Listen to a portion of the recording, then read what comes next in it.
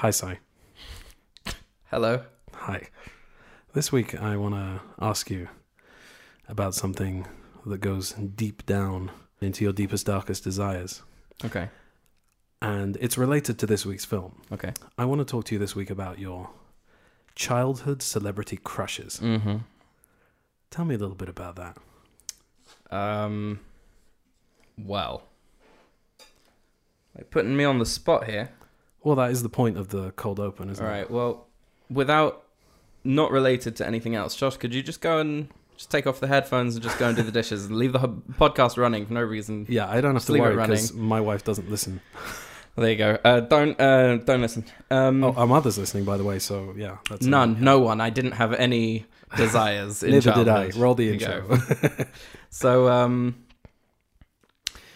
well, I was actually thinking that maybe this is something you were going to ask me. Really? I thought so. What made you think that? It's her. Really? Yeah. Do you think so? Yeah. Oh, well, there were Bond girls too. Of course there were Bond in girls. I mean, how can there not be teenage Bond girls? I think just Jennifer Connelly is like, now that I'm like in the Zone. in the zone of this movie. Was she your that's first? for sure. I don't know. She maybe because Labyrinth as well. I mean, she was younger. But She was like, younger, but you were I was younger. younger, and I was like, oh, she's pretty. Yes. But this movie has a lot of clavage. Yeah. I mean, not to be crass, but that's the kind of thing that that gets young boys' attention. Exactly. And since we're talking about nostalgia, that is a very real part of childhood. What clavage? No. Noticing clavage I and see. celebrity crushes. When I was a young lad, it sounds like I was a milkman in in Poland in the 1800s. Do you think that Poland in the 1800s is the only place where they had a milkman? No, And but also, you wouldn't have been a milkman. I'm You would have thinking been a boy, a milk boy. a milk boy. But Oh, that sounds wrong. I'm speaking specifically about Anna Tevka.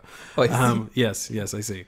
A puck, a bench, a stick, a hat. I don't know the words, but that's the song. Who could be mistaken? So derailing. Whoa. Okay, that freaks me out. I know. The dream sequence Don't of Fiddler talk on the about Roof. the dream okay, sequence of Fiddler don't on the talk Roof. about Got the dream it. sequence. No, because that gets in my head, and then I put my head on the pillow, and that song repeats in my mind. So let's just pretend it didn't happen, Okay. and we'll move backwards. Right. So when I was a young lad, I remember seeing a certain episode. Poland. Yes, I'm. Okay, this has gone to pieces. Just out my mouth. The coffee came out.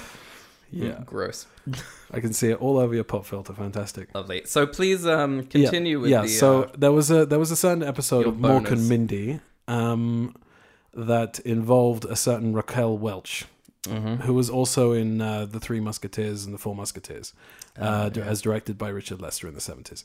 And I had a massive crush on her. What happened was, I must have been about 6 or 7. She was seducing Mork. She'd captured him. She was seducing him with her female lackeys, as it were. Nanu. Yeah, and she was wearing something extremely revealing.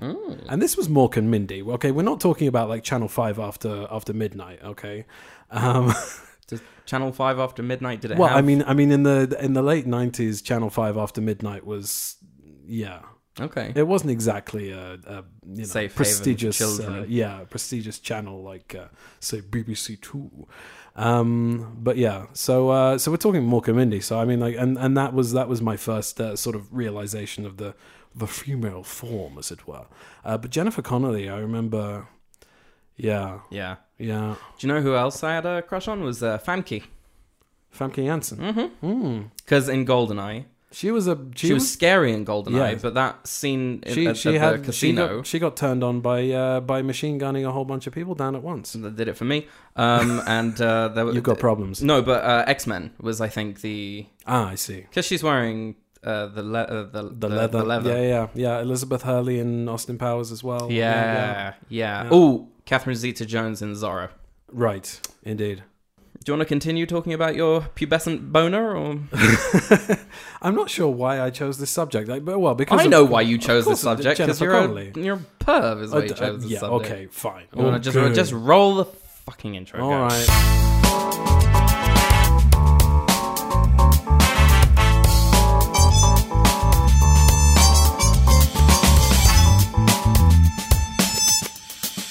What's our seat number? Hello and welcome to What's Our Seat Number, the movie podcast that asks questions like, what's the most visceral movie experience ever? The answer is, of course, M. Night Shyamalan's Old, because when you're done watching it, you too will feel as if you've aged 50 years in 2 hours. I'm Johnny Gross, director of such classics as Promo Version 6, Final 27, Variation 12, Final 18, Definitely Final, this time 23, and the upcoming thriller Promo 2, this time it's Final. And as always, I'm joined by my co-host and brother, who once caught a bullet with his bare hands, a legend all over Hong Kong, physical and emotional wreck and closeted 3D graphic artist, it's only Simon Gross. We have a fantastic show for you this week, as we're going to be talking about an all-time favourite of ours, 1991's The Rocketeer, starring Billy Hugh Campbell, Jennifer Connelly, and Timothy James Bond Dalton. Based on the 1982 comic book by Dan Stevens and directed by Joe Johnston of Honey, I Shrunk the Kids, Jumanji, and Jurassic Park 3 fame, this movie is just awesome. Are you excited for this one, Si? It was epic. Oh, thank you. Yes, I'm very excited for this movie. I have, oh god, it's like if you were to ask me what our joint favorite movie is that we would watch over and over again, That thing you do. no, Groundhog Day. no. Ghostbusters. We have quite a lot. The Mask of Zorro. Forget I said anything. But this is definitely one of those. We watch this so much, and also when you like have the opening music, I always like get excited, and then the doors open, and you know the airfield, and you know, I've been James Horner, fantastic. Very, very, very excited about this. I was actually a little bit worried, as I told you, that there would be less for me to talk about, but there isn't. There's quite a bit of visual effects in this movie, and they're innovative as well. They're very interesting. So, what's your context for this movie? What do you remember as far back as you can the first time you saw this movie? I remember James Bond being the bad guy. That's a big deal. That was a big deal for me as well. Yeah, I remember being scared of Lothar. The scene where they shine a light on Mr. Bigelow, and he's been folded in half. Yeah, that was scary. Also, Lothar killing the guy in the hospital. Yeah, who stashed the rocket. So I remember. So it's always when you ask me, the question shouldn't be what do you remember of this movie. It's what about this movie scared you when you were a child. But I think it was just so exciting. Like, just the idea of strapping a rocket to your back. It's fun. And flying like a bat out of hell. Yeah, man. Yeah. Really fun. And I just remember how much you enjoyed it. So obviously that sort of influenced how much I enjoyed it. I remember just watching it endlessly. You had it on tape. I had it on VHS. And then you had it on DVD and now on Blu-ray. Yeah. And so I've watched every single version that you've had. So yeah, very exciting stuff. How about you? I remember that there wasn't a lot of frisson about this movie when it came out. I remember seeing Honey, I Shrunk the Kids in the cinema. I remember seeing The Little Mermaid. I remember seeing Roger Rabbit. I remember seeing Back to the Future 3. All of those movies that I saw in the late 80s, early 90s all had tons and tons of advertising. There were always TV spots on TV, always like trailers all over the place and posters, and you get excited. But The Rocketeer I'd never heard of, and Mother and I, Mater and I, we were walking around Blockbuster, and it was on the bottom shelf. And this must have been like 1992. It was newish. Mm-hmm. And I picked it up and I looked at it and I... Wait, did bottom shelf mean that it was bottom shelf? Like, did they put things on the bottom shelf for a reason? I think so. They put all of the good stuff at sort of eye level, I guess. Okay. And when you're a kid, eye level is a lot lower. So right. I picked it up and it may have been the second to bottom shelf. I'm not sure, but anyway. How stupid not to put this on the grown up. But this was the thing. Shelf. It was not very well received, and it wasn't. There wasn't a lot of excitement around it. The marketing was very kind of. I think the big issue was the Art Deco poster, which a lot of people just didn't get at the time. And then they sort of re-released the poster as like that image that everybody has of the Rocketeer. Everybody remembers of the Rocketeer like going over the top of it with Timothy Dalton and Billy Campbell and Jennifer Connelly on the front with big wows, blowing up. Yeah. Oh, yes, I have that in front of You me. have it right in front of you. I'm like looking at it while you're describing it. I'm like, you're not looking at this, and you No, know it's it like, that it's well. right Like, there. Yeah, it's were right you in front of looking me. at it while No, you? no, you weren't. I You were wasn't. looking at I was me. looking at you. Yeah, Because I'm delightful to you look are. at. You're bloody gorgeous. Thank what are you talking very about? much. Yeah. So I remember, and we rented it once. Don't touch me. We rented it once, and then we rented it again, and then again, and it would always be, excuse me, mother, I'm going to do an impression of you. But you've seen it, Jonathan. That was always the thing. And I was like, but I want this one. So we'd rent it again and again and again, and eventually, I don't know if I bought it when I was a little bit older. It was bought for me, but it's something that got a lot of wear and tear in the VCR. Yeah. And I have to say about Timothy Dalton, by the way, that you say that James Bond was the baddie. He got a lot of flack about not being comfortable saying the one-liners in the Bond movies, but in this movie he's chewing up the scenery, he's hamming it up, and he is loving it. There's some questions that I have when we get to talking about the movie afterwards. I'm going to write it down as it happens because I want to see if I can pick out any more of those. But there are some moments where I'm like, is this a deliberate thing? Or is this like it just looks like it from his performance? I'll bring it up. I think I know what you're going to ask, but anyway, we'll see. Okay. Okay, so before we get to the tagline game, I want to do a little bit of movie news. Okay. A little bit of business this week. Do the jingle. Okay. Movie news. An Under Siege reboot is in development. While there's no word at this time if original star Steven Seagal is returning, either in front of or behind the camera, the project is in the works at Warner Brothers with Timo Tchandrahan. Okay. This is a fucking mess. No, why? That was fine. Keep going. Okay. So the plan is for the movie to head straight to streaming on HBO Max. What's going on? I couldn't pronounce the guy's name, so you're gonna... Okay. The way you did it. I'm sorry, I am good. I'm fine. Yeah, okay. Go. You're right? Okay. I'm fine. All right. So... Oh, no. Okay, so everything's getting rebooted or remade or sequelized. I mean, our next week's movie, we can reveal, is going to be Ghostbusters Afterlife, which is another sequel / soft reboot. So I wanted to ask you, what do you think about that? Do you think that Under Siege is a movie that deserves any kind of revisiting? Couldn't give a fuck, Jones. Well, no, there you seriously, go. I'm telling you, I like every single time that I hear that there's a reboot or a remake or a reimagining, like they have been talking about rebooting The Rocketeer for a while. Yeah, there's already been an animated series on Disney. No, Junior. but they're talking about like a. I don't know exactly what like a movie version. I don't care what form it takes. Leave it alone, please. I have this thing that is of its time.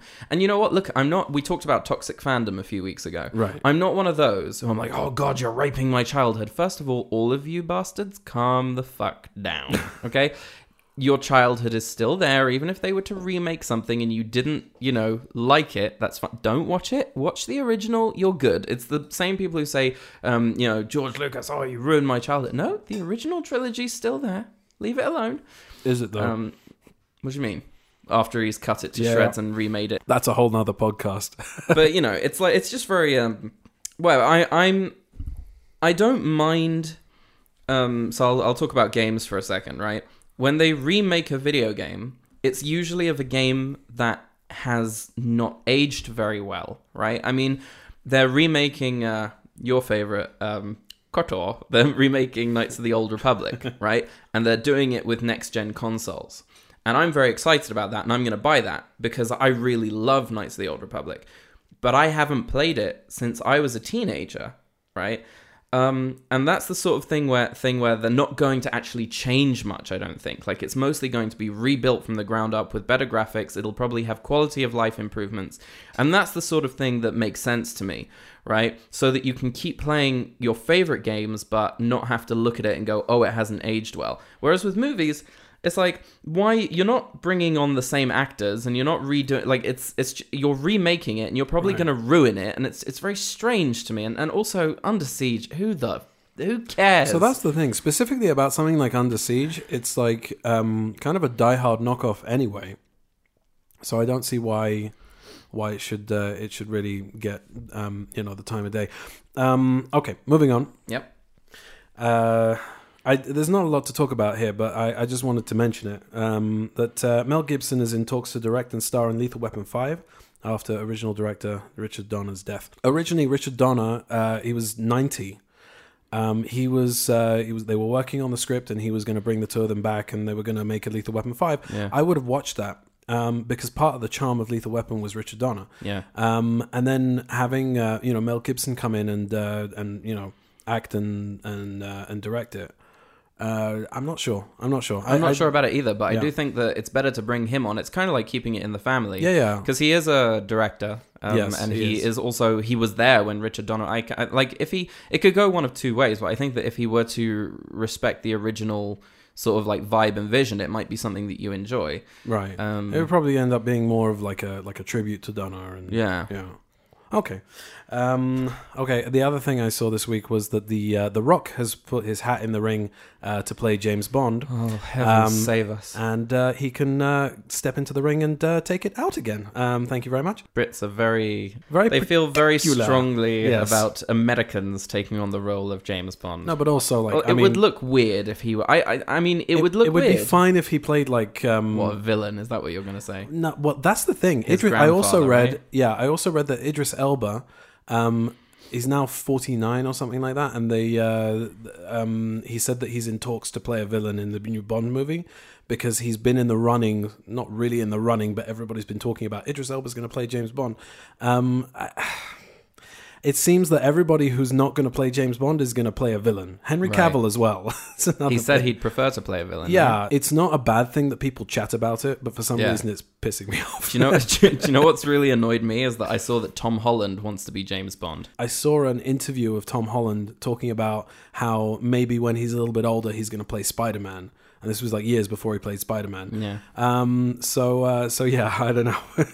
It might be just like a little boy's wish, and we might be. He's fucked. not a little boy anymore. He's But that's the thing. He How looks is he still so playing young. a bloody teenager? He looks really young, and I don't buy him as Nathan Drake. Move on. Okay, next.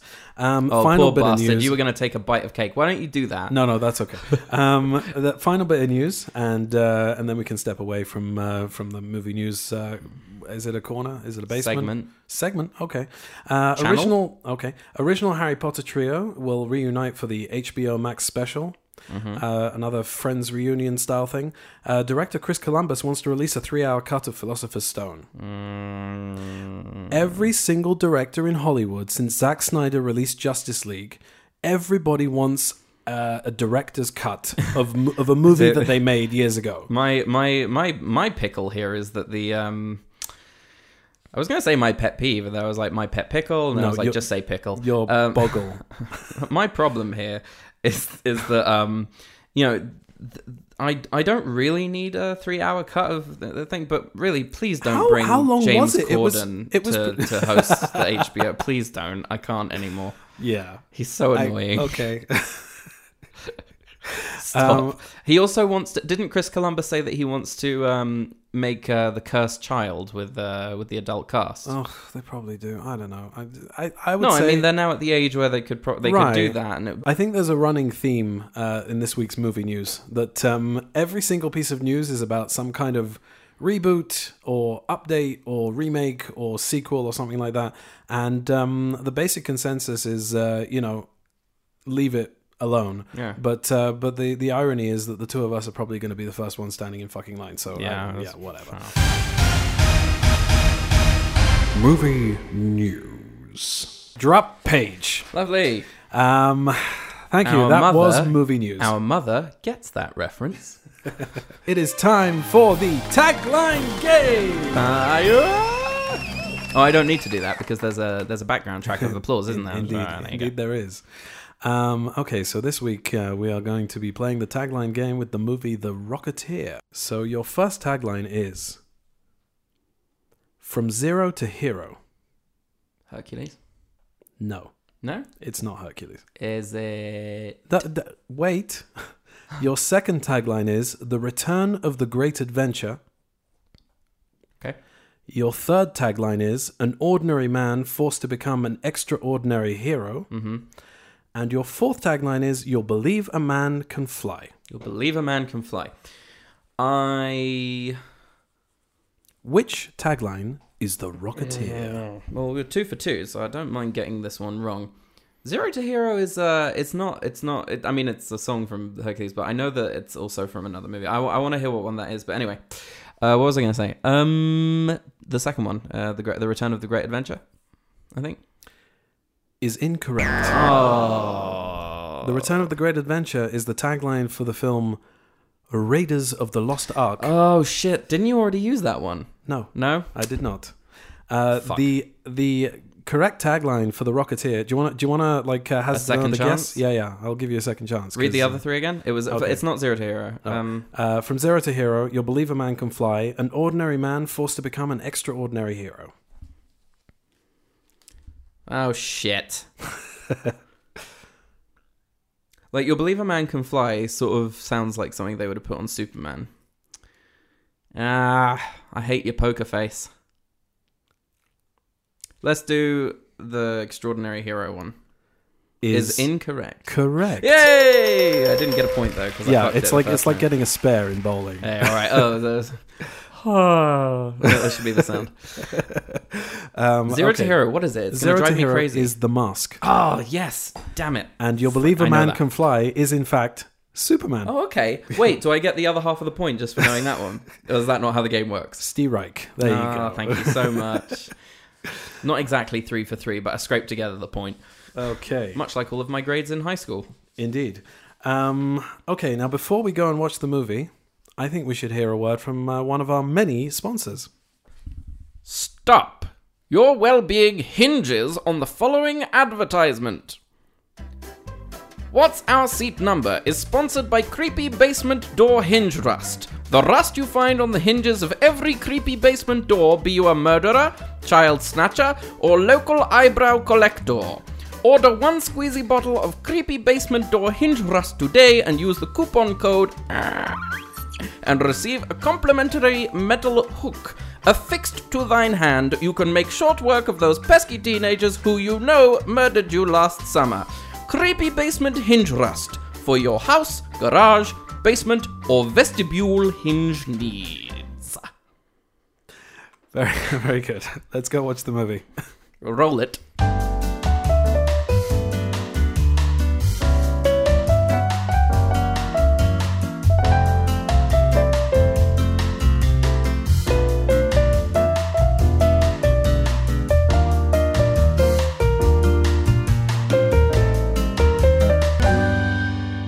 That was awesome.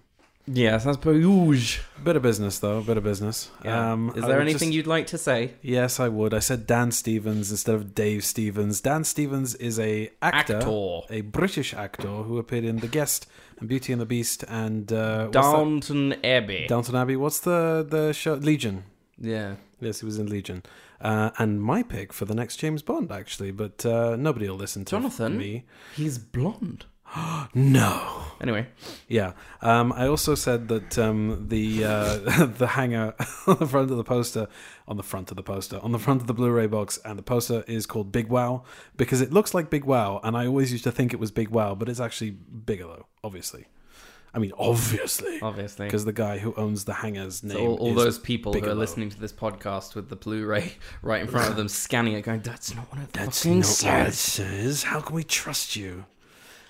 So yes, there you go. How was that for you? I enjoy that movie every time. Of course. But, enjoyed it a little bit more this time. Why is that? I was taking notes and noticing stuff, and Jennifer Connelly was in it this time. All right. Ease up there. Go and have a cold shower. Ease up. All the way through the movie, you're...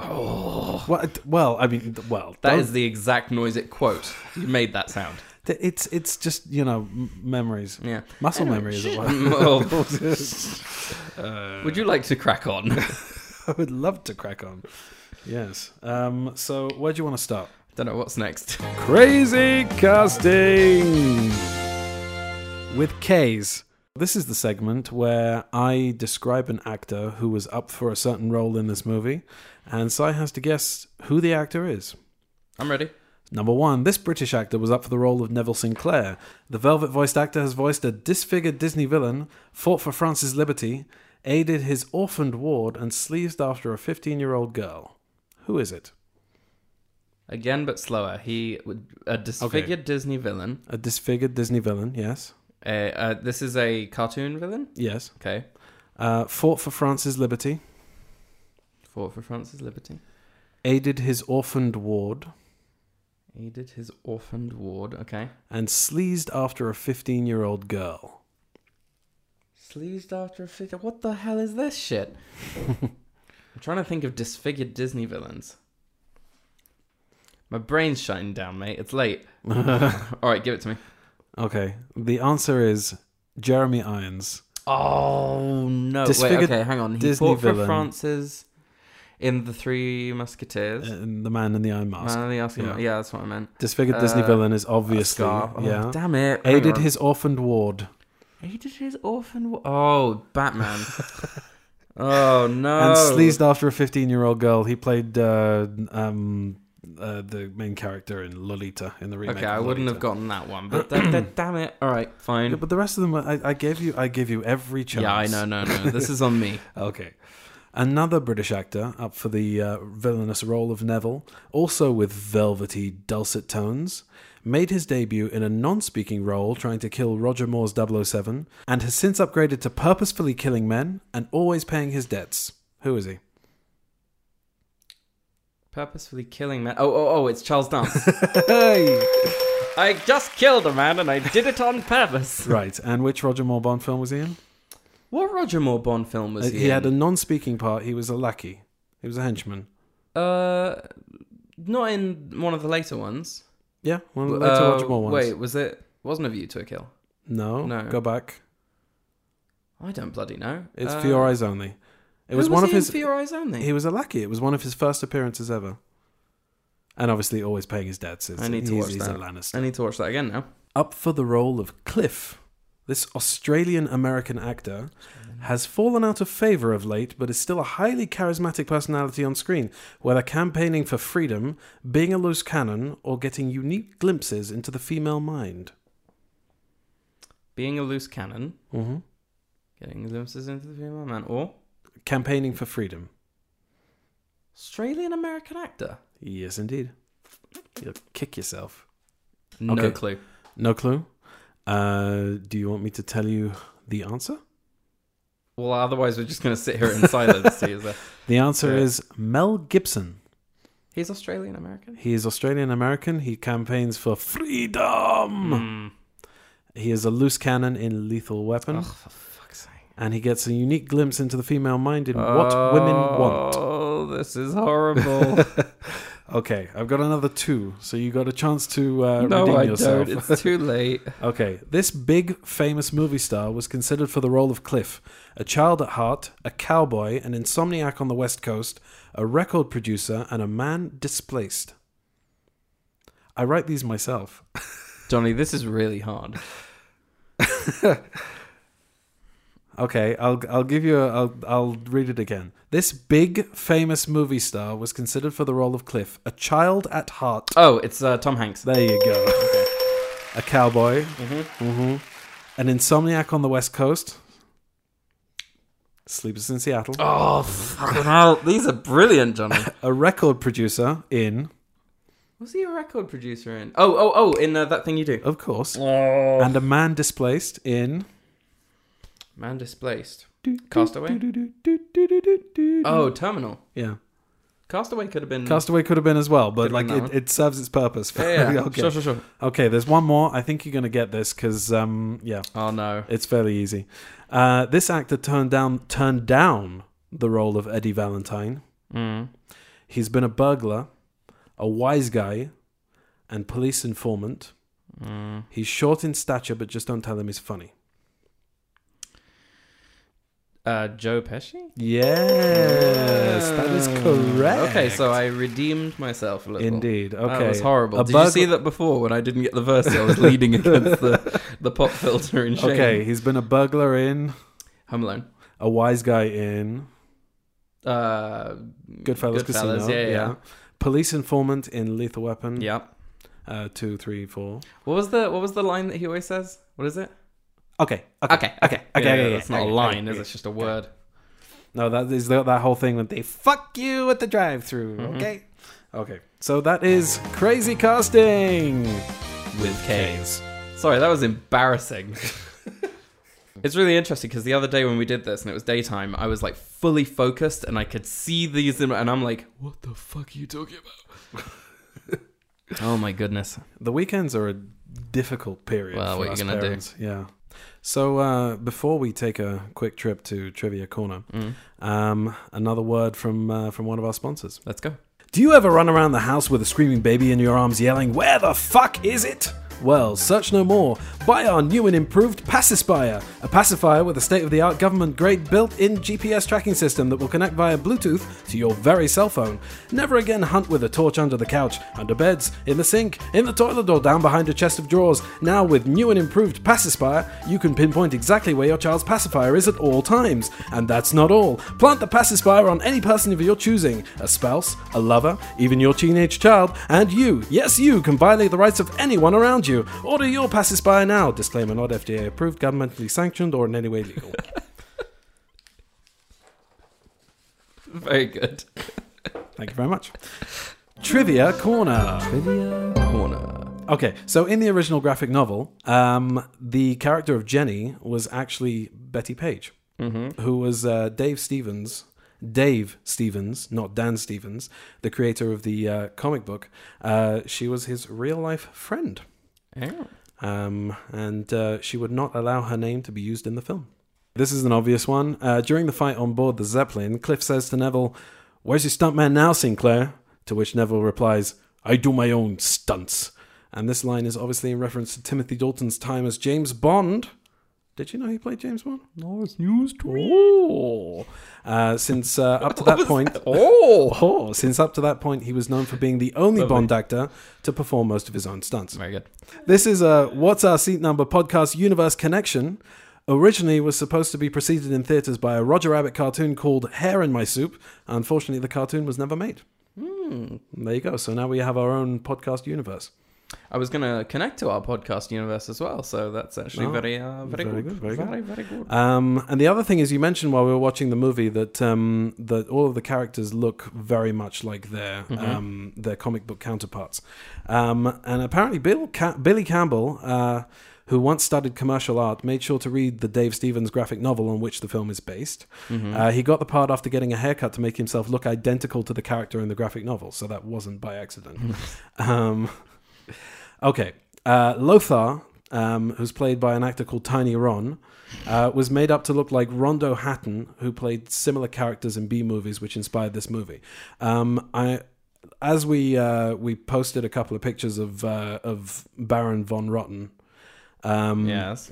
So I want to post a couple of pictures of Rondo Hatton and a couple of pictures of Lothar, because it's really quite uncanny. You should also post... the makeup is excellent. Also post some pictures of what Lothar in the comics looks like, because he also looks very similar to you. Right, indeed. If you remember in the intro, I said Bill Campbell. And the reason is because the decision to cast Billy Campbell as Cliff Secord caused mixed emotions among Disney executives.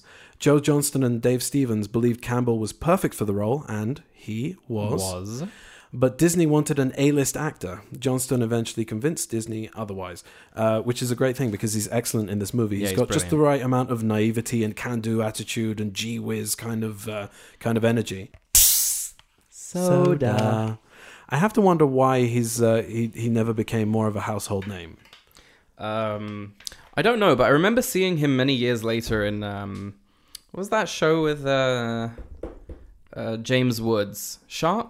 Shark, yeah. And he played a guy who was like a serial killer or something. It was very scary, like really effective on that show.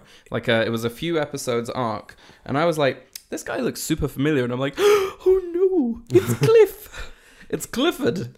But he really was a great like matinee idol kind of actor, and it's a shame that he never really did that sort of thing. Yeah. But then again, if you look at Timothy Dalton, he's also kind of gone into that sort of arena of playing villains and is enjoying it a lot more. For example, Alexei Volkov in Chuck. But also really, really wonderful as Prickly Porcupine? No. I'm trying to stay in character. What's the name of his character in Penny Dreadful? Malcolm? Oh yeah.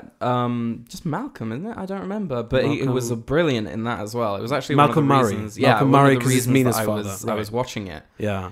Was because of Timothy Dalton. Yeah. And then Ava Green as well. And then I was like, oh, this is really creepy and really good. Yeah. Anyway. Right. Frank Darabont did some uncredited work on the screenplay. Good to know. Jan from The Office, played by Melora Hardin, is the singer at the South Seas Club. Did you know that? No. Well, she is. I didn't know that. Yeah. It makes a lot of sense. Now you recognise it? It looks like her, yeah. Yeah, it is indeed. She looks like herself. Yeah.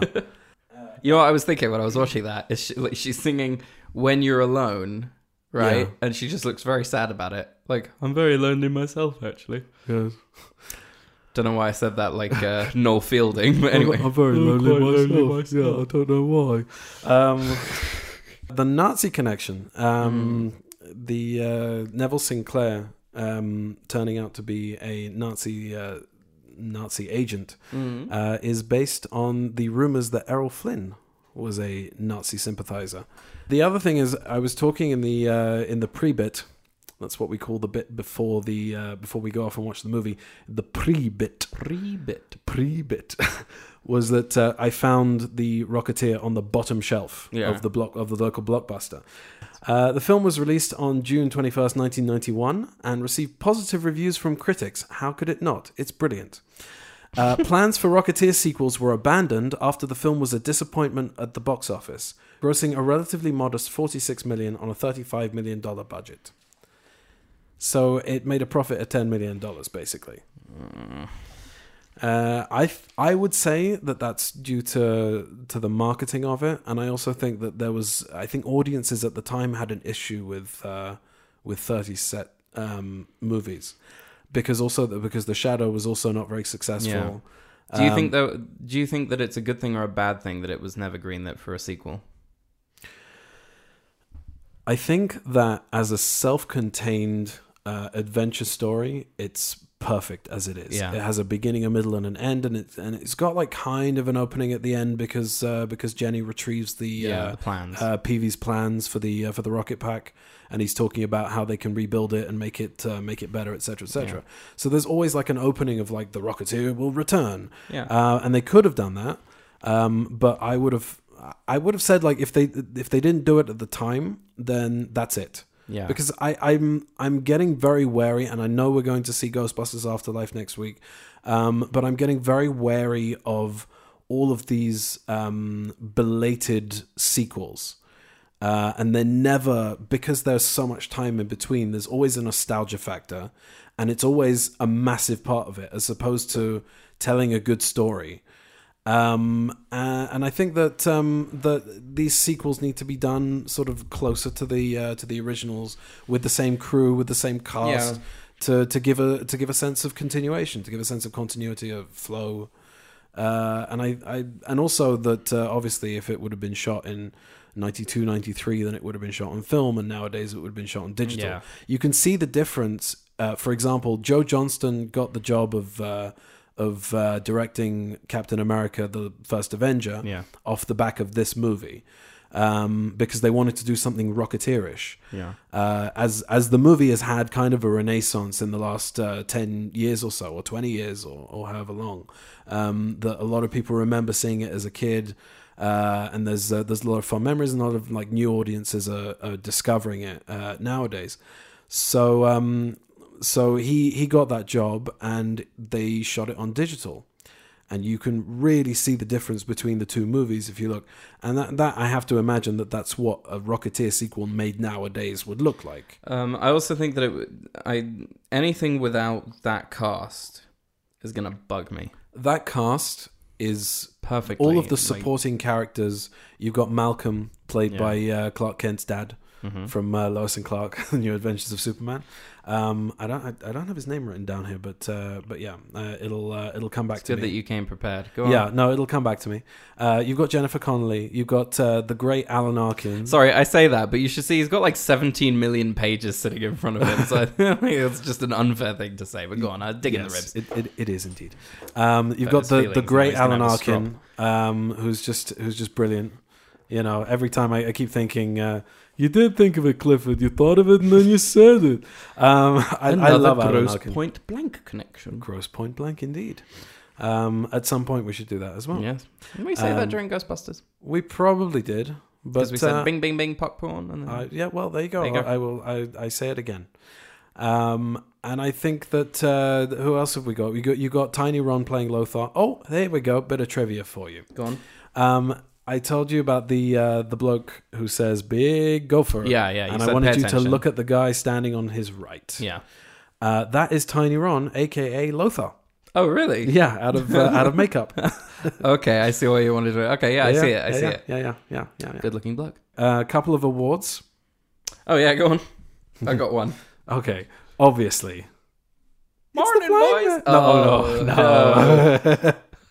Okay, morning, boys. Morning, boys. Gets an award for sure. Yeah, that's Millie in the final scene. Yeah. My one is okay. So this is sort of a mixture between an award for best extra and trivia corner. Go on. So it's the guy that says it's the Rocketeer in the South Seas Club. The actor's name is Rick Overton. He's a friend of Joe Johnston's. They met while Johnston was doing special effects for Willow. Mm-hmm. And he asked it. Joe Johnston asked him to come down to the set just to visit, and before he knew it, he was in hair and makeup and costuming, and he had that immortal line, which fans of the movie, if you say to them, the guy that says it's the Rocketeer, everybody go, oh yes, that guy. Trivia corner bit. He was also the maitre d' at Bridges Restaurant in Mrs. Doubtfire. Oh, was he? Yeah. Cool. He's the guy that said, no, he hasn't arrived yet. Would you like a menu, Mr. like that guy? So he's throughout that entire scene. Yeah, absolute legend. The difference is he's got a beard in that movie, and in The Rocketeer he does not. And obviously, you cannot give awards for best extra without giving an award to the guy who says, big gopher. Right. Big gopher. I wanted to give an award to the pilot. The German pilot is like, do not worry, Mr. Sinclair. My pilot is the finest pilot in all of Germany. And then Lothar comes crashing through the window and knocks the pilot out of the blimp. It's just like, I've never noticed that before. It's brilliant. It's really funny. There are a couple of things that you never noticed before, Simon. There's a couple. The first one was, you pointed out that Peavy pulls the, you said, it's all Peavy's fault from this moment on, right? Like, right. So he pulls the... Yeah. The context here is, for anybody that's not familiar, pilots used to chew Beeman's gum as sort of good luck. At the beginning of the movie, Cliff puts a piece of gum on the tail of the plane, and Peavy gets pissed off with him because they've just given it a fresh coat of paint and it's a new plane. Chewing gum ain't gonna keep your butt up in the air. Damn it! You want me to crash? And just as Cliff is pulling away, you see Peavy rip the gum off the tail and throw it away. That's something I've always seen, and you've never noticed that. That's very interesting. Okay, and that's me for Trivia Corner. Trivia Corner, and awards. Okay, over to you. Right, would you like to just before we go into the attic? Interesting things that I did notice is that when Cliff, he presses the button on the rocket pack for the first time. Yeah. And Peavy says, I wouldn't do that if I were you. Right. There's a 2-second shot of the fan inside, behind the casing of the rocket. you see it turn on and whiz to life. And I was just thinking, like, why would you put an insert like that in? Like, wouldn't you just, like, show the, the rocket, like, exploding with fire or something? Like, if you wanted to put in a shot like that. I was, like, thinking it's really cool that they're showing that this is, like, a working mechanical piece of machinery. It's like, it was just that tiny little bit of world building that they didn't have to do. It was just interesting to me. And then when Cliff puts the rocket on for the first time, you kind of hear the hero theme, but then it immediately transitions to the Nazi one. So it's like, this foreshadowing of this is actually a weapon, right? It's like that he puts it on and he's all excited, and there's this like, and then it like transitions into the Nazi theme, which is kind of, the Nazi agenda, like later on in the movie when you see the the animation. Bam, bam, bam, bam, bam. I wanted to point out that you can also see cracks in Sinclair's facade already in his very first scene. Right, where he's starting to lose his temper a little bit. Right. Like, yeah. But I mean, it's made obvious from the very first scene that he is a bad naughty man. But the question I wanted to ask you was, did Neville Sinclair stab Charlie on purpose?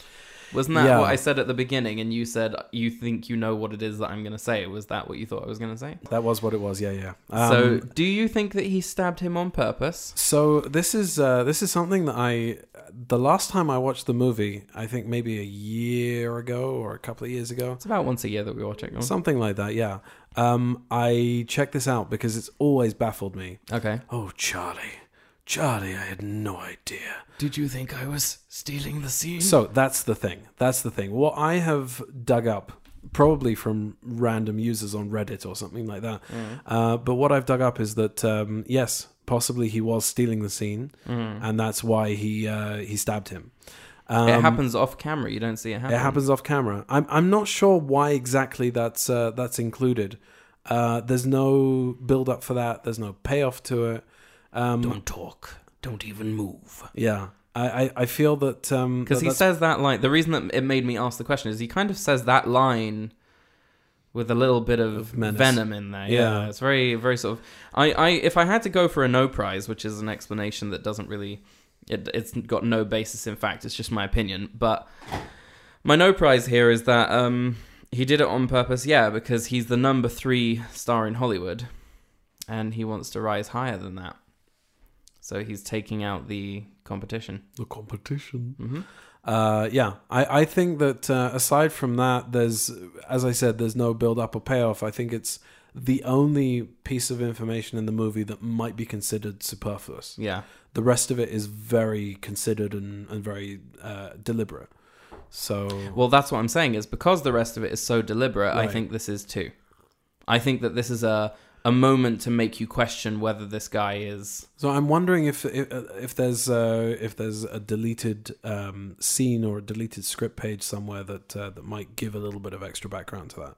Yeah. I just wanted to give a special mention here to James Horner because last week we talked about Alan Silvestri, and my goodness, is James Horner's music is like a character in the movie. Yeah, it really is. It's gorgeous. It's gorgeous. I've written up here is opening titles and music - shivers every time. Right. So the thing about David Horner, fuck me. What's wrong with you tonight? I have no idea. The thing about James Horner is that the main theme is romantic and nostalgic.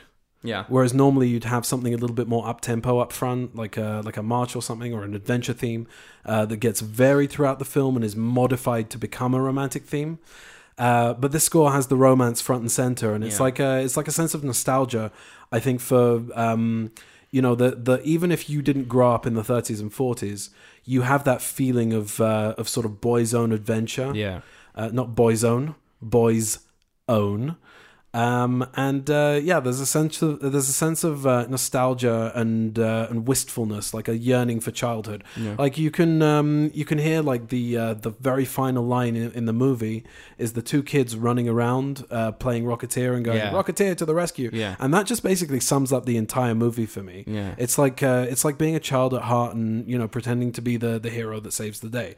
When I was a kid, it used to be there was a girl I fancied in my class at school, yeah, and I would want to to I would like sort of fantasize about rescuing them so that they would notice me. That's the Right, well, it was nice doing this podcast with you. You're about to get cancelled. Why are we about to get I cancelled? don't know, because you have opinions about things, and No, when you were a child, it's a you very thought innocent things in your thought. head. I It's don't a know. very innocent How thought. dare you think things in your head? Internet police are on their way. Let's just sit here, take off our trousers, and have our bums pointing upwards. What? Oh my god.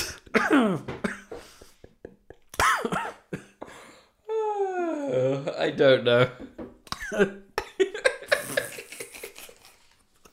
God. Here I go again.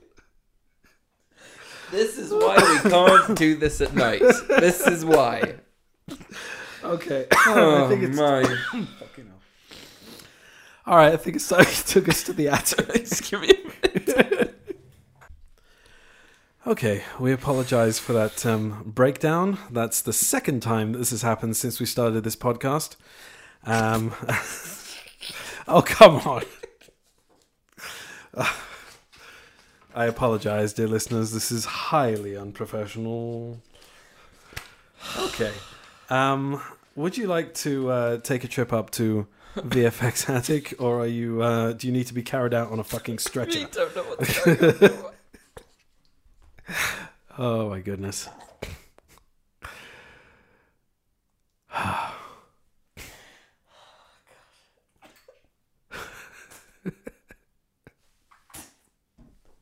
don't even know what I'm laughing at anymore. Breathe. I'm trying. I'm really trying. I'm Okay. really trying. Okay. Before we go up to VFX Attic, it's time for another word from our sponsors. Road Rage, the video game sensation that's driving the nation insane. Experience road rage from the comfort of your own living room. Get cut off at traffic lights, get honked for no good reason, get overtaken from the right and have your parking spot nicked just as you are going in. Road Rage, a white-knuckle fist clencher of a game. At all good retailers now, except for the one nearest you. All rights reserved, all copyrights apply, any and all breaches of which will result in severe penalties that include but are not limited to burning, freezing, waterboarding, fingernail pulling, nipple clamps, electrocution, tasered testicles, and a smack on the bottom. Smack on the bottom. Yeah. Very good. There we go. Those are my ads. All right, just I'd like you to wear these rubber gloves. Why am I wearing rubber It's gloves? best if you don't ask. Join me in the VFX Attic. Where else can you see VFX in an attic other than VFX Attic? Jesus. Thank you, Bartholomew. That's just my zombie butler. Try one of the foot biscuits, Jonathan. They're delicious. The foot biscuits. Biscuits. The visual effects supervisor for this film is Ken Ralston. Now, I actually have a bit of a mea culpa myself. Apropos your Dan Stevens, Dave Stevens Oh my goodness. Forks Pass. Yes. Is that Ken Ralston was actually the VFX supervisor for Who Framed Roger Rabbit. Like, we mentioned the guy who was in charge of the optical printers, and we mentioned, Richard Williams. But Ken Ralston was actually the VFX supervisor for that. And just a little bit of background, because there's a lot of movies that we're going to watch, and his name's going to come up a few times. In 76, Ralston was brought on to create the effects for Star Wars. And he remained working at ILM for 20 years before joining Sony Pictures Imageworks as president. But he's best known for his work in the films of Robert Zemeckis, which is the in-universe connection. He was VFX supervisor on Roger Rabbit, Forrest Gump, all the Back to the Future movies, and many more.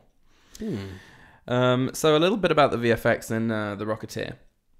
There's a lot of blue screen work. Whenever, stunts can't be done by a human, the visual effects department were called on to create a stop-motion replica of the Rocketeer that would be put on a motion-controlled rig. And what that basically means is there's like this sort of rod that they would put... They created a stop-motion puppet, right? Stop-motion is basically when you have... if you've ever seen Tim Burton's Nightmare Before Christmas or any of the, different stop motion, animated, claymation, Wallace and Gromit, animations. Beetlejuice as well used a lot of that. Basically, stop motion is where there's a physical model, right, that has a rig inside it. It can move. Oh, Johnny's going again.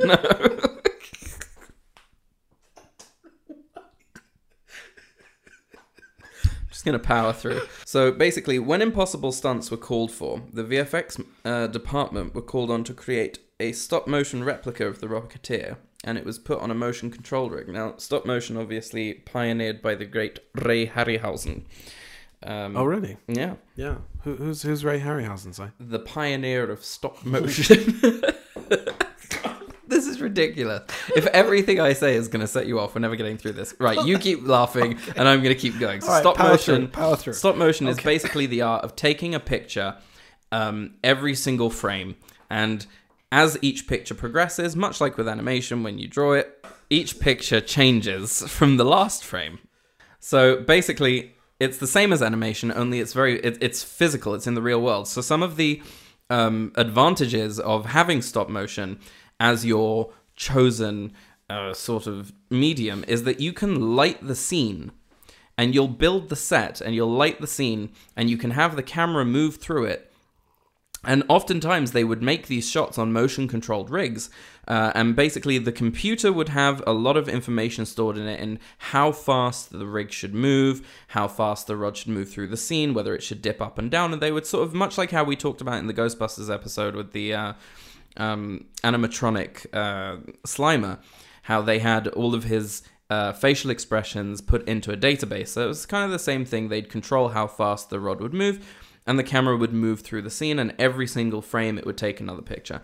And in each frame, they would change the movement of the characters or whatever it is. So here, Gene Bolt worked on the creation of the puppet of the Rocketeer, and stated that getting the look of the leather material of his jacket right was especially important because she said if you don't get those sort of details right, the viewer will know that something's off. You have to scale things down. You remember how when we talked about in Ghostbusters, how instead of having the water be water, it was just sand coming out of a fire hydrant, right? Because water scaled down doesn't look the same, right? So they had to try and find a way of making it work. A very high shutter, very high frame rates, and using something that sort of made it look like from that distance that it was still water. Right.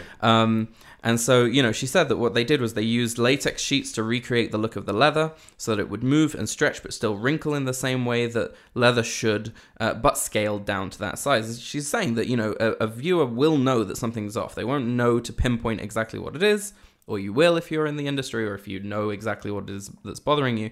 And this is something that I talk to my students a lot about when I'm teaching them 3D, and I'm trying to teach them about creating tiny little details like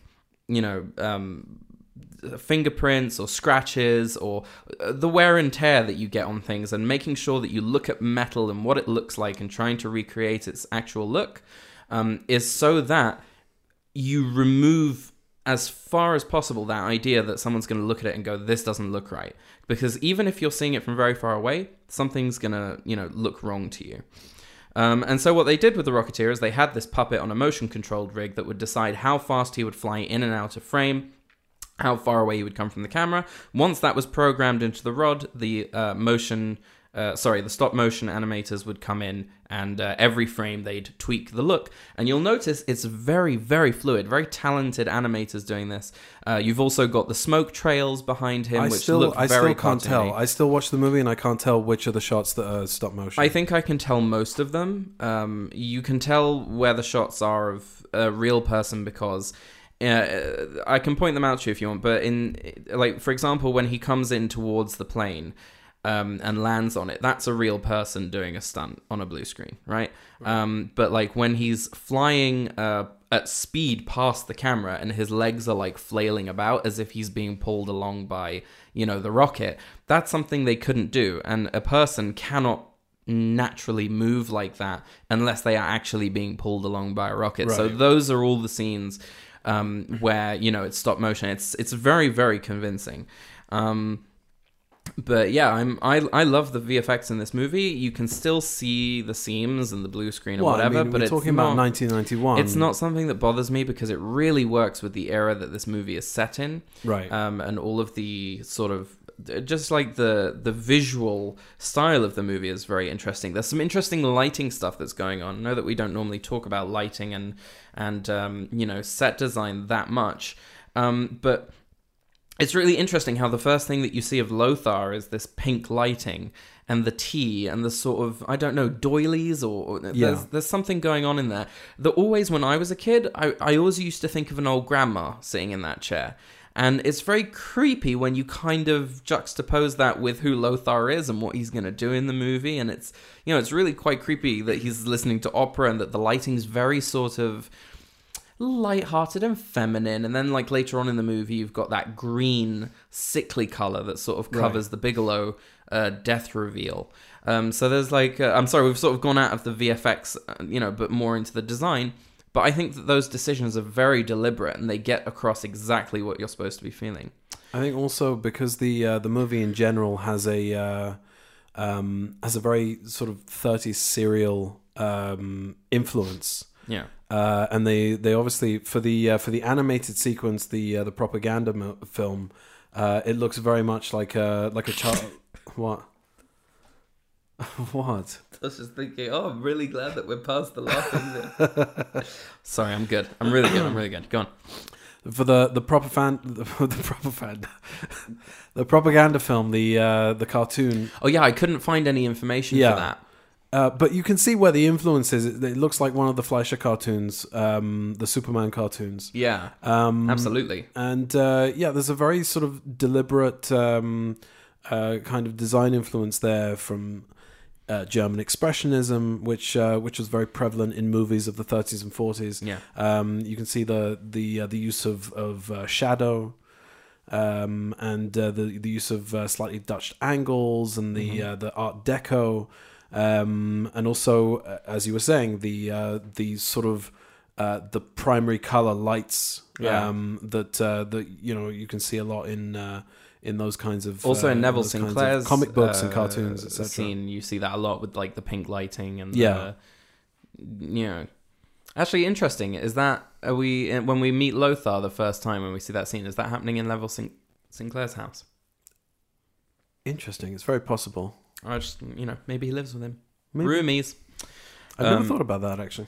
Yeah, no, but it's funny you mentioned the animation, is that when looking up, anything about that, I couldn't really find who did the animation for that Nazi agenda scene, but suitably creepy and off-putting. And also, I think both of us found this, that there was an auction in 2021 of the original storyboards for it, which are very, very close to how the final animation came out, which is not surprising, seeing as when you make something and there's a storyboard, you kind of go off what the storyboard's telling you to do. So right. Well, there we go. That's it for me in VFX Attic. So, VFX Attic. Okay, just be careful on your way down. Yeah. And I wish. What do you think of the foot biscuits? I won't eat anything that's shaped like a foot. Oh well. Or is it an actual foot, or is it shaped like a foot? Well, he won't tell me, but Bartholomew assures me that the blood is exquisite. Oh. I do have some tidbits. Would you like to hear some of those? Yes, please. Bits of size tidbits. Lamont Cranston, the Shadow. Oh. Which is one of the if we talk about sort of like the trio of movies that we started with The Phantom, so and in that movie we mentioned in that podcast we mentioned a few times sorry, in the first podcast we did The Phantom, and we kind of mentioned a few times we wish we were watching The Shadow or The Rocketeer. So that character's name is Lamont Cranston. While never mentioned by name, is the mysterious character that helps Cliff in New York in the comic. The clues to his identity are his red ring, trademark twin pistols, mysterious appearing and disappearing, the constant focus on his blue eyes in certain panels, and his line, "I'll be sticking to him like a shadow." Well, that's kind of on the nose, really, isn't it? Yeah, but they never actually say that his name is Lamont Cranston. They never Right. say that he's the Shadow, and he's never seen in his Shadow garb, which is Lamont Cranston. pretty cool. Lothar in the comics actually knows Cliff and has a vendetta against him for accidentally causing the death of a circus performer, because he and Cliff were in the circus together, who Lothar was in love with. Neville Sinclair is not in the comics. There's a couple of Nazis in there who chase Cliff down, and I think one of them may have like the kind of moustachy sort of thing that Neville Sinclair has, but I don't think it's him, and I don't think anyone is based off him. So that's the end of Size Tidbits. I just wanted to talk in general about the movie, because I realized we went straight into Trivia Corner,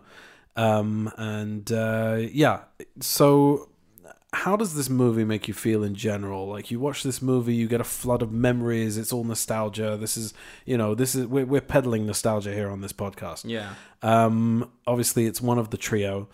It's, in my mind, it's the best of the trio. You tend to think that the Shadow is the best of the trio. I think I may have said that in the Phantom podcast, but it's difficult because they're both very different. They're both stylistically very different, and I think that their approach to what a hero is very different. I like the Shadow a lot because of Alec Baldwin, and his performance in that movie, and also the Shadow's powers are really, really cool. Yeah. But there's just something about this movie, man. I don't know. It just raises me up. You know what I mean? Yeah. Like it just makes me.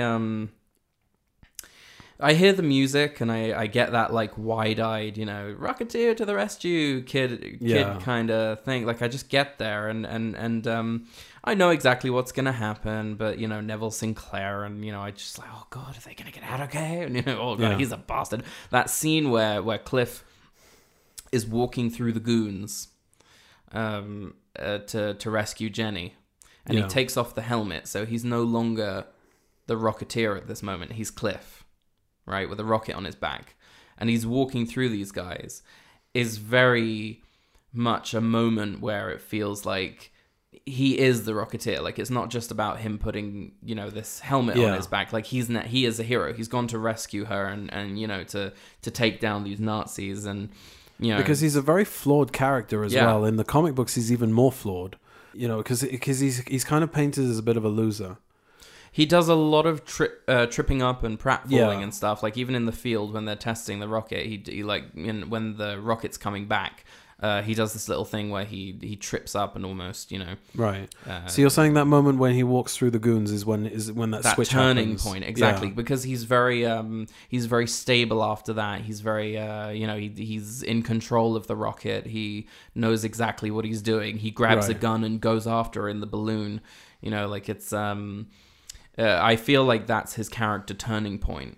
It's also just a really cool moment. Yeah. From that moment on, it starts to become a little bit. It has that kind of that cheesiness that you just can't help but love. Yeah. And that it's cheesy, and that it's that's sort of like apple pie Americana, etc., etc. You have Eddie Valentine played by the great Paul Sorvino. You have the the sort of the mob guys and the FBI guys. Killing Nazis, like mowing down Nazis with machine guns at the same time together. That little smile that they share is really crap. It's cheesy. It's really cheesy, but I love it. It's all that kind of like patriotism, and then you see Cliff as the Rocketeer standing next to the American flag before he takes off after the Nazi Zeppelin. But I love that. I love the sort of the general kind of gee whiz attitude. I love the dialogue. And I've said this to you before about the that whole exchange about your buddy's being fitted for a pine overcoat. Yeah. Like I love that. I love that image. There I don't know why. There were a couple times where I turned to you and I went, "Did he just say?" Yeah. So the one that you mentioned to me was we searched the place from hell to breakfast. I'm glad you wrote that down. And the other thing was that the mob guys come in saying to Million and Malcolm and all the people in the cafe, that they're looking for Cliff Secord and they want to give him a job, right? Yeah. And he says, "There's a lot of lettuce in this." I love that. And the FBI guy, when he goes like, he hangs one in my kisser and you let him waltz. Like all of these, like, Maybe you had it coming. I love these sort of these 30isms, I guess. They're really a lot fun. of fun. Yeah. The other thing I wanted to talk about is the Robin Hood pastiche. It's a great scene. It really is. Obviously the title card at the beginning says Los Angeles 1938. The Adventures of Robin Hood with Errol Flynn was released in 1938. And they're doing a scene up a flight of stairs that is almost identical to the flight of stairs in the final battle between Errol Flynn and Basil Rathbone in The Adventures of Robin Hood. So he's basically playing Robin Hood. Errol Flynn. Yeah, Errol Flynn. Yeah, and it's just a great scene, and it reminds me of another movie with a scene like that it's just so accurate, and that's The Majestic. Frank Darabont's The Majestic. Yeah. It's a movie that doesn't get a lot of love, and I can't for the life of me figure out why. Yes, it's a little bit saccharine. It's a little bit sentimental, but it is it's a romantic drama at the end of the day. Jim Carrey giving a great performance, and there's a scene in it which Jim Carrey plays a writer in late 40s Hollywood, and the movie that he gets blacklisted by the McCarthy witch hunts. And the movie that he's written is called Sand Pirates of the Sahara. Mm-hmm. And it's got Bruce Campbell as the kind of Errol Flynn style character, and it's just this great kind of swashbuckling epic that they've created from the ground up, in black and white on old film stock, and the sound also is like it's just brilliant, and it's just so. I've never connected that that's Bruce Campbell. I don't know why. I haven't seen that movie since I was a kid. Should watch it again. We should watch it again.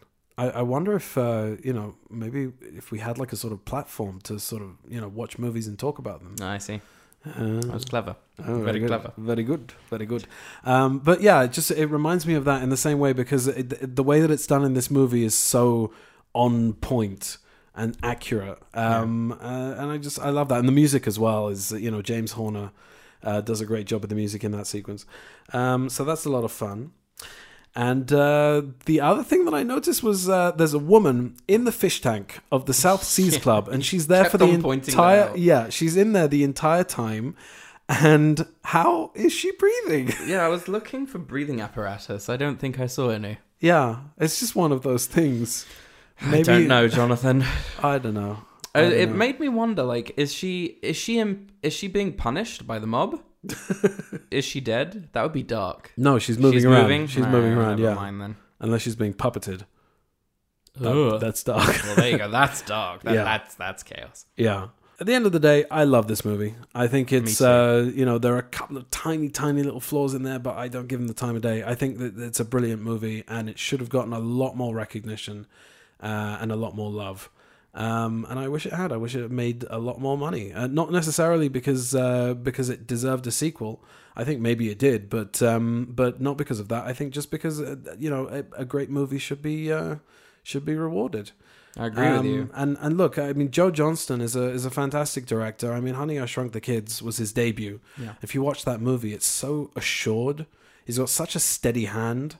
And he just kept it up from there. Jumanji. Yeah. Oh God, what a good movie. And the Wolfman, it actually doesn't get enough credit. I think that's a good fun movie as well. I wish that they could recapture this feeling that sort of movie was, capturing in that time. But I think that we're just in a different place, and I don't need them to remake this stuff. I don't need them to retread it. I have these movies.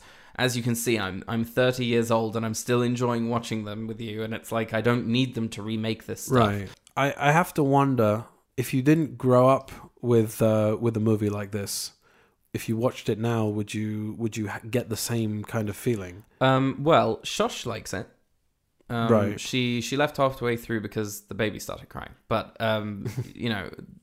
she has watched this movie with us before and she likes it. She doesn't feel the same way about it. I don't think she feels that way about many movies, but it's like she You know, she really enjoys it, and I don't know. I wonder as well Yeah. if anyone, but 'Cause I don't care. I like Bringing it. it back around to Ghostbusters Afterlife, I'm reading reviews. There are people who grew up with the original and watch this one and get that sort of the sort of warm fuzzies. And there are people who have seen the original, didn't grow up with it at the time, and are sort of nonplussed by it. Right. So it does make me wonder. It's a question that I'm sort of wrestling with every time we do one of these. Well, I mean, listen, you know, you have like Force Awakens, right? Right. Which was entirely geared towards people who had grown up with the original Star Wars trilogy. And, So that's the thing. you know, I love that movie, right. and I really like don't. it too. I never had that feeling of this is a retread. I never felt that way. But the thing is that The Last Jedi, which is where they're trying to, like, you know, change things up and make things weird and whatever. Right. And I'm the unpopular opinion in the room. I don't like it. But like, you know, it goes towards that whole, you know, either you're a fan of the franchise, you know, and you're really enjoying what they're putting out there, or, you know, you don't really care about Star Wars. Oh, this is interesting because it's like, you know, more like what you'd see nowadays. And I think that the charm of something that is a remake or a spiritual sequel or a sequel or, you know, whatever it is, reimagining is that it's paying respect to something that came before and therefore is going to have that fan service. And I don't have a problem with that personally. Right.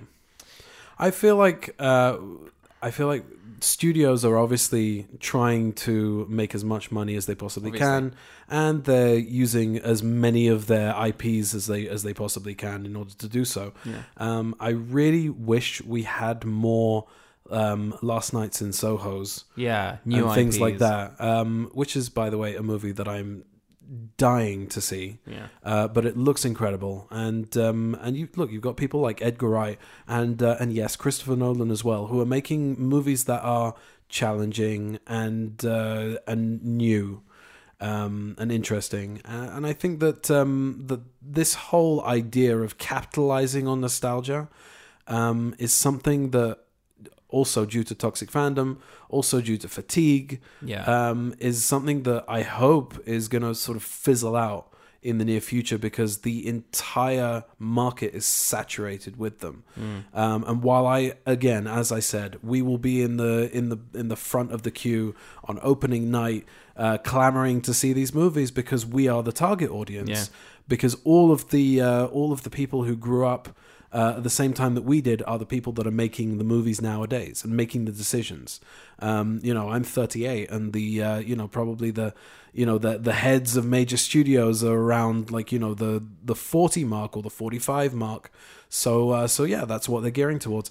And I'm wondering at some point if that's going to break. It'll just be interesting to see how the landscape changes in the coming decade, I guess. There's an interesting comparison that you can make between the movie industry and the game industry, I think.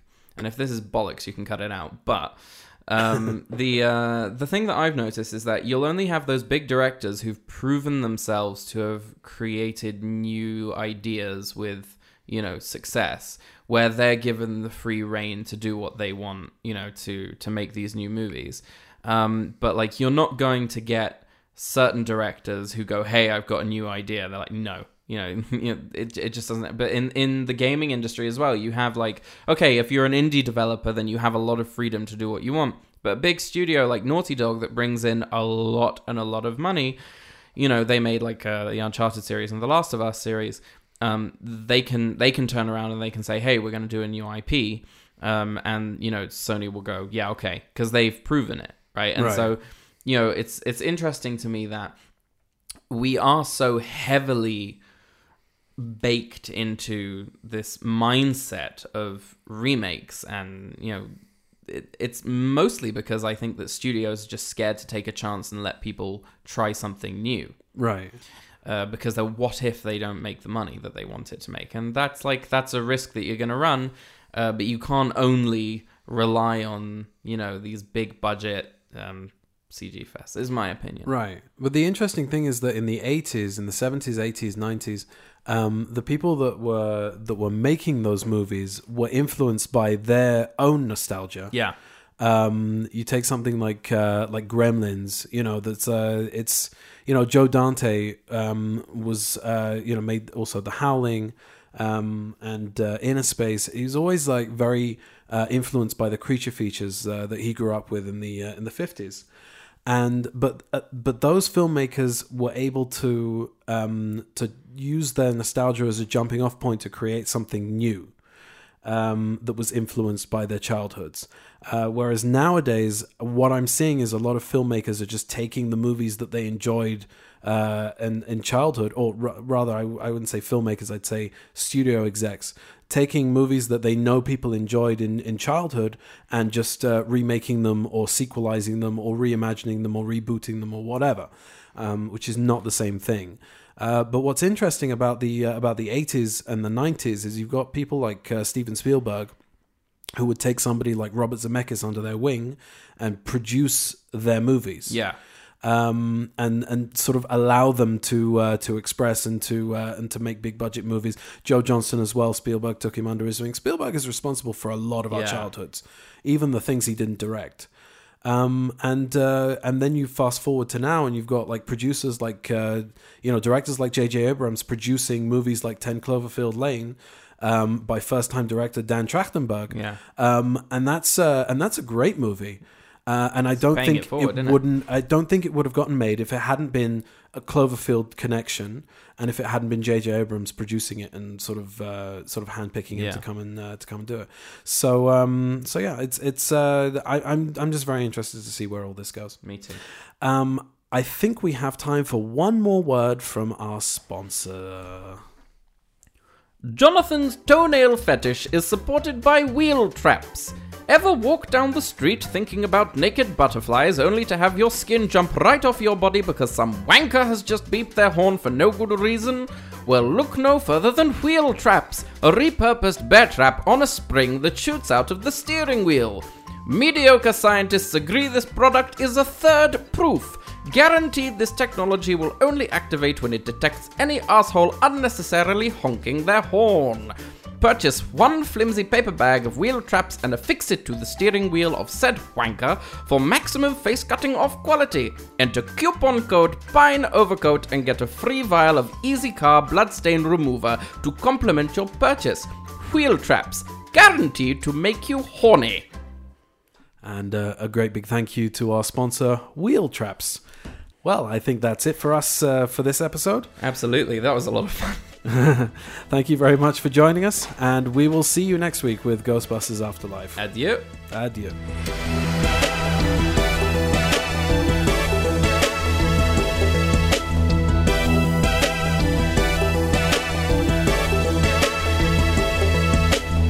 What's our seat number?